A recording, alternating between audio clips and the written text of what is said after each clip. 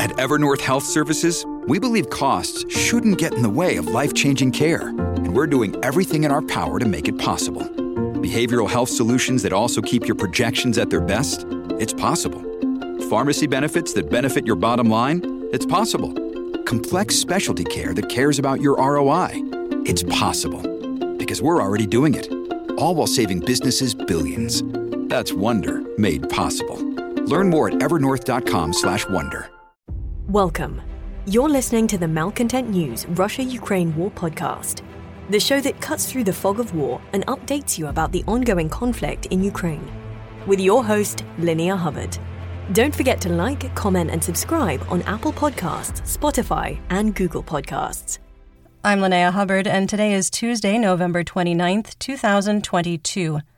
It's been 3,198 days since Russia occupied Crimea on February 27, 2014, and 279 days since the large-scale invasion of Ukraine began. Today's podcast looks at what happened yesterday in the Russia-Ukraine war. The Malcontent News Russia-Ukraine War update is compiled by our team from around the world. Today's report includes information from direct contacts in Ukraine and their proxies, Russian Ministry of Defense reports, the General Staff of the Armed Forces of Ukraine reports, Operational Command South of Ukraine, open source intelligence, our in-house team of analysts and geolocation experts, and pro-Ukrainian and pro-Russian mill bloggers and social media accounts with a track record of trying to be accurate. We have one mission: to report the truth, because the truth matters. Let's get some regional updates, starting with Kherson and Zaporizhzhia. There was mutual shelling by both belligerents, though with less activity compared to November 27th. Russian forces conducted 30 fire missions on the Free Ukraine territories west of the Dnipro River, killing one civilian and wounding two others in the Kherson Raion. Russian artillery fire continues to focus on targeting civilians and civilian infrastructure. In Russian-occupied Velyky Kopany, rockets fired by HIMARS destroyed a Russian battery of multiple launch rocket systems, or MLRS, and wounded an unspecified number of Russian soldiers. At the Zaporizhzhia nuclear power plant, Energoatom employees were blocked from entering the plant by Russian officials and Rosatom managers. Renat Karcha, advisor to the general director of Rosenergoatom, told the Russian state media publication TASS, quote, "The passes of those who are not going to sign a contract and refuse to work with a new employer, represented by JSC Zaporizhzhia NPP Operating Organization, have been blocked." End quote. Russian officials falsely claim that Ukrainian workers don't want to sign Russian work contracts because their families have been threatened by Ukrainian officials, and claim Russian officials haven't placed, quote, "undue" pressure on Energoatom workers. This contradicts multiple reports from the International Atomic Energy Agency, or IAEA, that Rosatom has placed extreme pressure on Ukrainian workers to sign Russian contracts. At the time of recording, the IAEA had not released a statement about the situation. Ukrainian officials reported that a railroad bridge over the Molochna River in Starobogdanivka, Zaporizhzhia, was damaged in an attack on the structure. After an active day on Sunday, there was only sporadic artillery fire from the Zaporizhzhia-Donetsk administrative border to Huliapola to Orekhiv to Sherbaki. Now to the Donbas region, starting with southwest Donetsk. There wasn't a lot of activity reported in southwest Donetsk. Many of the social intelligence channels from the region haven't updated since 1300 Pacific Standard Time yesterday, indicating there may be power or communication outages in the region. There weren't any reliable reports of fighting in Marinka, but positional fighting has likely continued. The General Staff of the Armed Forces of Ukraine, or GSAFU, reported that Russian troops attempted to flank Marinka from the north again with another attack on Krasnohorivka. In an extremely rare occurrence, the GSAFU and the Russian Ministry of Defense were tightly aligned in their updates. Both reported fighting at the Ukrainian firebase at Nevelske with no change in the situation. Mercenaries with Wargonzo reported continued fighting on the eastern edge of Pervomaiske near Pisky and at the edge of Vodyana, with elements of the 1st Army Corps of the Donetsk People's Republic, or DNR, trying to advance westward from Opitne. The People's Militia of the DNR released a video allegedly striking a Ukrainian observation post in Pivnichne with a tank. The video is suspect and shows a much larger-than-expected explosion from a single tank round on a high-rise building near Toretsk. Also, did they use a potato for a camera? The video quality is terrible. 2 thumbs down. Do not recommend. An oil depot caught fire in the Russian-occupied city of Donetsk, but there were no claims by either belligerent that it was related to a military strike. The Russian-occupied cities of Horlivka and Donetsk continue to be shelled. Occupation officials are claiming that every school and kindergarten in the DNR has received a bomb threat and that, quote, security services are conducting checks, end quote. Residents throughout the region were told to stay home unless absolutely necessary and to limit their time on the streets. Some assessment here. It's hard to dismiss the claim out of hand, considering that pranksters and likely state security from both belligerents have used bomb threats to disrupt commerce and create confusion. With the looming threat of a wide-scale missile strike across Ukraine this week, the timing of the stay-home order within the DNR and the reason why feels more than coincidental. Insurgents in Mariupol reported that Russian forces are building a large ammunition depot in the city center, near a school where in-person classes are being held.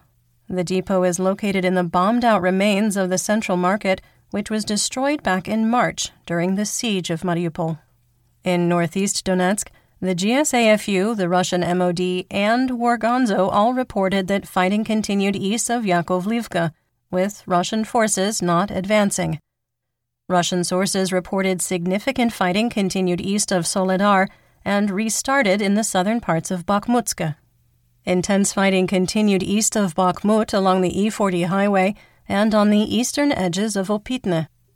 Multiple Russian sources claimed that Klishivka, Zelenopilia, Kurdyumivka, Andriivka, and Ozaryanivka were captured by the private military company, or PMC, Wagner Group. This was further amplified by a claim by the self-declared leader of the DNR, Denis Pushilin, that Bakhmut was almost in a technical encirclement and its capture would happen soon. Okay, let's take this with a few grains of salt. Russian sources, particularly the Territorial Guard of the DNR and the entire Luhansk People's Republic government, have made repeated false claims of battlefield success on the Bakhmut front since August. Based on our research and analysis, here's what we've concluded. Klishivka. There is no evidence that Russian forces captured the settlement, and no pictures or videos were provided to support the claims. None of the semi-reliable Russian sources reported any fighting in the area. Andriivka. PMC Wagner made a specific claim the settlement was captured without pictures or videos. Neither Wargonzo nor mercenaries with Rybar mentioned the settlement, and the Ukrainian source Deep State reported the hamlet remained contested. Based on the available information, we consider the settlement contested due to a lack of visual evidence and conflicting reports from multiple sources. Zelenopilia.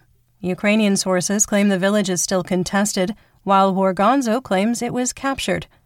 No pictures or videos were released, making us inclined to believe the settlement is contested. PMC Wagner typically releases videos and pictures to accompany their capture claims. Kurdyumivka. Reliable Russian and Ukrainian sources claim the town is contested, going against claims from Kremlin-aligned social media accounts. Ozaryanivka. Russian forces and PMC Wagner advancing southwest from Mayorsk captured the town according to multiple reports and a geolocated video showing Russian troops in the railway station area. Based on our assessment, we updated the war map to reflect these changes along the T-513 highway south of Bakhmut. Some Russian sources also claimed Pidhorodne, northeast of Bakhmut, was captured, without evidence. There were no reports to support this from the Ukrainian and Russian sources we monitor, and none of them, including the Russian MOD, reported any fighting northeast of Bakhmut or a breakthrough along the E40 highway. So overall, our assessment here, PMC Wagner continues to make tactical gains, with one of the biggest advances since September of 1,000 to 1,500 meters in a day, instead of the typical 25 to 50. The situation around Bakhmut is difficult for both belligerents, but the city is not close to a technical encirclement. Ukraine is moving reinforcements to this region, including the 71st Separate Jaeger Infantry Brigade of the Air Assault Forces. We maintain that Ukraine must hold Bakhmut as winter weather arrives, providing a key advantage over Russian forces who have fewer options for rotation to better conditions while remaining close to the battlefield. The GSAFU reported a Russian attack on Serebryanka was repulsed. This was likely a DRG or reconnaissance group and not a large-scale attack. Southeast of Lysychansk, fighting continued on the Donetsk-Luhansk administrative border near Verkhnoukamyanskaya, led by the 2nd Army Corps of the Luhansk People's Republic, or LNR. The GSAFU and the Russian MOD reported that fighting was ongoing in Bilohorivka, the one in Donetsk. There were also unsupported claims that PMC Wagner captured Spirna after Ukrainian forces abandoned their positions. Moving on to Luhansk, the GSAFU reported that Russian troops tried to push Ukrainian forces out of Novoselivsk, while the Russian MOD reported that Ukrainian troops attacked Kuzymivka. The Russian MOD almost certainly made a false claim that Ukrainian forces returned to their, quote, starting point in Berestova in Kharkiv. Apparently, the Russian MOD doesn't know that to get to Berestova from Kuzymivka, you have to pass through Novoselivsk. Needless to say, we did not make any changes to the map, but it does appear that Ukraine is tightening its grip on Novoselivsk. Rybar claimed there was continued fighting for control of Ploshanka, and Ukrainian sources reported continued fighting led by PMC Wagner east of Bilohorivka, in Luhansk, with no change in the situation. The GSAFU confirmed a strike on Svatova from November 26th, targeting a concentration of Russian troops that killed 20 and wounded up to 30 more. Multiple Russian sources reported that Svatova was heavily shelled again yesterday. You're listening to the Malcontent News Russia-Ukraine War Podcast. Our team of journalists, researchers, and analysts is funded by readers, listeners, and viewers just like you. To support independent journalism, please consider becoming a patron. You can find us on patreon.com/malcontentnews. In the Chernihiv, Kharkiv, and Sumy region, Dmytro Zhivitsky, Sumy Oblast administrative and military governor, reported that the Hromadas of Seredina Buda, Druzhba, Shalakhin, and Khluchiv were attacked by Russian forces from across the international border. Ukrainian Territorial Guard units fought a border skirmish near Seredina Buda that involved small arms fired and up to 60 munitions fired from grenade launchers. The assault was supported by artillery with 5 shells fired. There was no damage and no casualties were reported. The Druzhba Hromada was struck by mortars, while Shalakhin and Khluchiv were shelled. In the Black Sea, Crimea, Mykolaiv, and Odessa region, the indication that Russia is deep into preparation to launch another large-scale attack on Ukraine continues to grow, with 2 missile carriers capable of launching 16 Caliber cruise missiles on patrol in the Black Sea. There were reports that Russia had loaded other vessels with Calibers, but they were held in port at the time of recording. In Mykolaiv, less than a week after the water service had returned to the city, the Russian military specifically targeted a water pumping station in the Kherson region, destroying it. Alexander Sinkovich, the mayor of Mykolaiv, reported that there was no timetable to replace the pumping station, and only technical water would be available after a new connection was made to the Busky estuary. Quick sidebar for the vocabulary word. Technical water is not potable water. It is not safe for drinking. Rather, it can be used in boilers, turbines, coolants, sewer systems, etc. Natalia Humanyuk, Director of Communications for Operational Command South, or OCS, reported that Ukrainian DRG and SOF units were still operating on the Kinburn Spit. Homanyuk claimed the ongoing operation was meant to clear the threat to shipping through the Dniprovsk Gulf so that Mykolaiv could be used as a grain port. In western and central Ukraine, Russian forces attacked Chervonohrivka with Smerch rockets fired by MLRS. There wasn't significant damage or injuries reported in one of the lightest attacks on the north bank of the Dnipro in weeks. 4 missiles hit the city of Dnipro, likely S-300 anti-aircraft munitions used for a ground attack. Residential housing and an industrial area were hit, and a video indicated that small arms ammunition might have been cooking off in the fire. Let's talk about developments theater-wide and outside Ukraine. Ukrainian President Volodymyr Zelensky convened another meeting of the staff of the Supreme Commander-in-Chief with a public readout provided, saying, quote, "Commanders of the operational command forces reported on the current situation on the front line and the actions taken by the defense forces to liberate Ukrainian territory. Staff members also heard information from the intelligence chiefs about the enemy's plans for the near future." End quote. Dmytro Kuleba, the Minister of Foreign Affairs of Ukraine, said the two most urgent needs today are electrical substations and air defense equipment to protect them. Kuleba said, quote, "In order to restore the energy system, we need two things: substations, which are the biggest part of the energy system, and anti-aircraft defense systems to shoot down enemy rockets that hit our infrastructure facilities. So by giving us anti-aircraft defense systems, you are also saving and restoring our energy infrastructure facilities." End quote. Without improved air defenses, Ukraine will be in a repeating cycle of repairing its infrastructure after each attack, with Kuleba arguing that in the long term, providing better and more air defense solutions will be more cost-effective than repeatedly repairing energy infrastructure. United States Secretary of State Antony Blinken will announce another aid package to Ukraine today to help repair and maintain the nation's energy infrastructure. The United States Department of State was reportedly working with power utilities in the United States to inventory available transformers that could aid Ukraine while balancing U.S. national security. There was significant activity at Engels Air Base in Saratov, Russia, with up to 14 Tu-95s and 4 Tu-160 bombers being loaded with munitions, according to satellite images. The attack on Ukraine on November 23rd involved 10 Tu-95 aircraft and a single missile carrier. Russia may be preparing for an even larger attack, but the satellite images resolution did not provide enough fidelity to identify what was being loaded on each aircraft, or if all the bombers on the tarmac were being prepared for operations. Ukrainian officials warned on Sunday that another round of missile attacks was highly likely this week based on their intelligence. The Ukroboronprom state enterprise announced that it had started mass production of 152mm artillery rounds for the D-20 howitzer and various Soviet-era and Russian Federation self-propelled howitzers.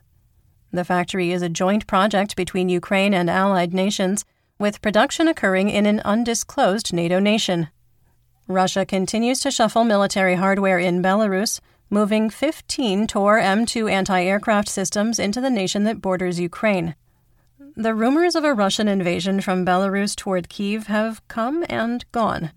We maintain that a Russian-led offensive from Belarus is possible, but it would likely occur in western Ukraine, not an advance on Kyiv.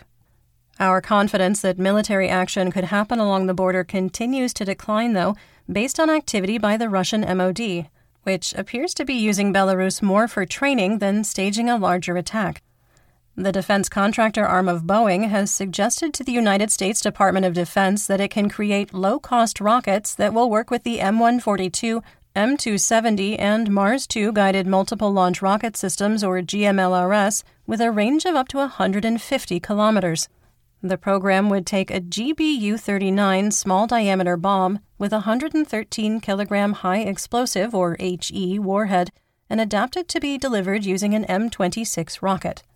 The United States has a high inventory level of the GBU-39 bombs, which were ordered for use in Afghanistan, and many M26 rockets, which were semi-retired after the M30 and M31 rockets for HIMARS were developed. The GBU-39 bombs cost the United States less than $40,000 each and would create an affordable, longer-range rocket solution on a budget. Several assemblies have already been built and tested, with Pentagon and congressional red tape now the only obstacles. Speaking of red tape, let's talk about Russian mobilization. Leonid Slutsky, leader of the populist Liberal Democratic Party of Russia, admitted in a meeting that Russia doesn't have enough, quote, doctors in the military units. Everyone says this.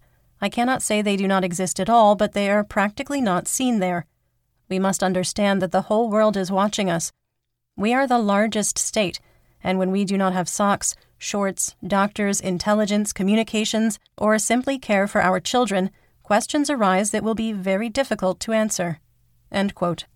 One thing that Russia apparently does have is matching towel sets. In Kursk, Sergei Korostelev provided the surviving family members of recently deceased Russian soldiers with a matching set of towels and a cake on behalf of a grateful nation. After being completely roasted on the Russian Facebook clone VK, Kursk officials took the post and pictures down. Quick sidebar here. Although counterintuitive for North American audiences, the so-called Liberal Party is right-wing aligned, and Slutsky is an outspoken supporter of the special military operation. Just making sure that's clear.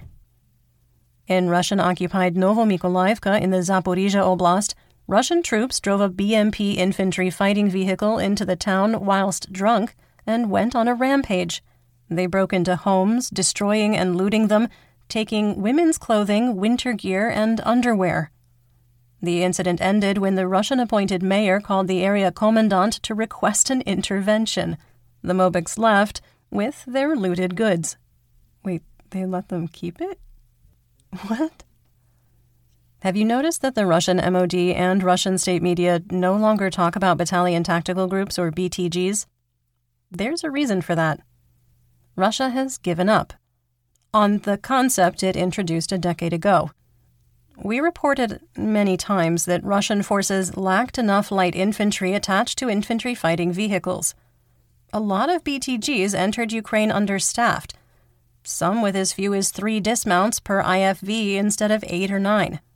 Russia's centralized command structure didn't permit commanders to act independently, and units competed for resources like artillery. Russia essentially gave up the concept, but went backward, employing Cold War-era strategies from the mid-20th century. Multiple Russian mill bloggers have complained about these failures and how Russia is fighting a 21st-century war using 70-year-old tactics, equipment, and training. All is going to plan.